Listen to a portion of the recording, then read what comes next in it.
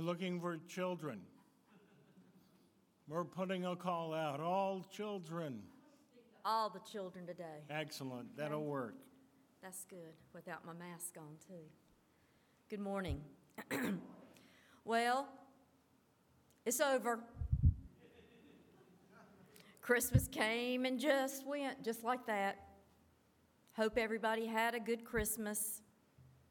It probably wasn't as fun and exciting as it has been in the past, and a little different. Hopefully that'll make us appreciate what's to come even more.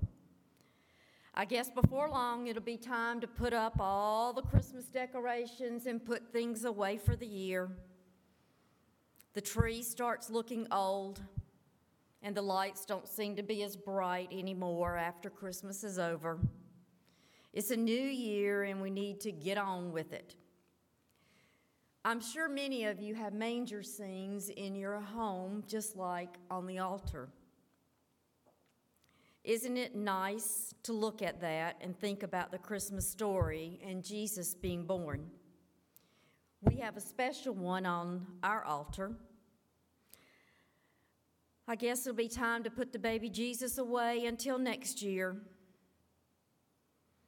But wait, we really shouldn't put the baby Jesus away until next year. Do you know that sometimes we put Jesus away from our hearts too? After Christmas, it seems that we get busy with the new year and we forget to think about Jesus and talk to him and pray. I guess we really do put him away. What do you think about making a deal right here this morning, this first Sunday after Christmas, not to put Jesus away? Let's agree that we won't forget about Jesus, and we will talk to him and think about him and pray with him. Jesus is really good all year long. He is what makes every time of the year important, and we should never, ever put him away. What do you think? Shall we keep him out? I vote yes. Let us pray.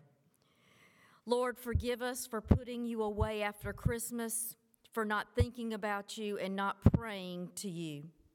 Thank you for being with us all through the year. You are truly the reason for each season, and we love you. And all the people said, Amen.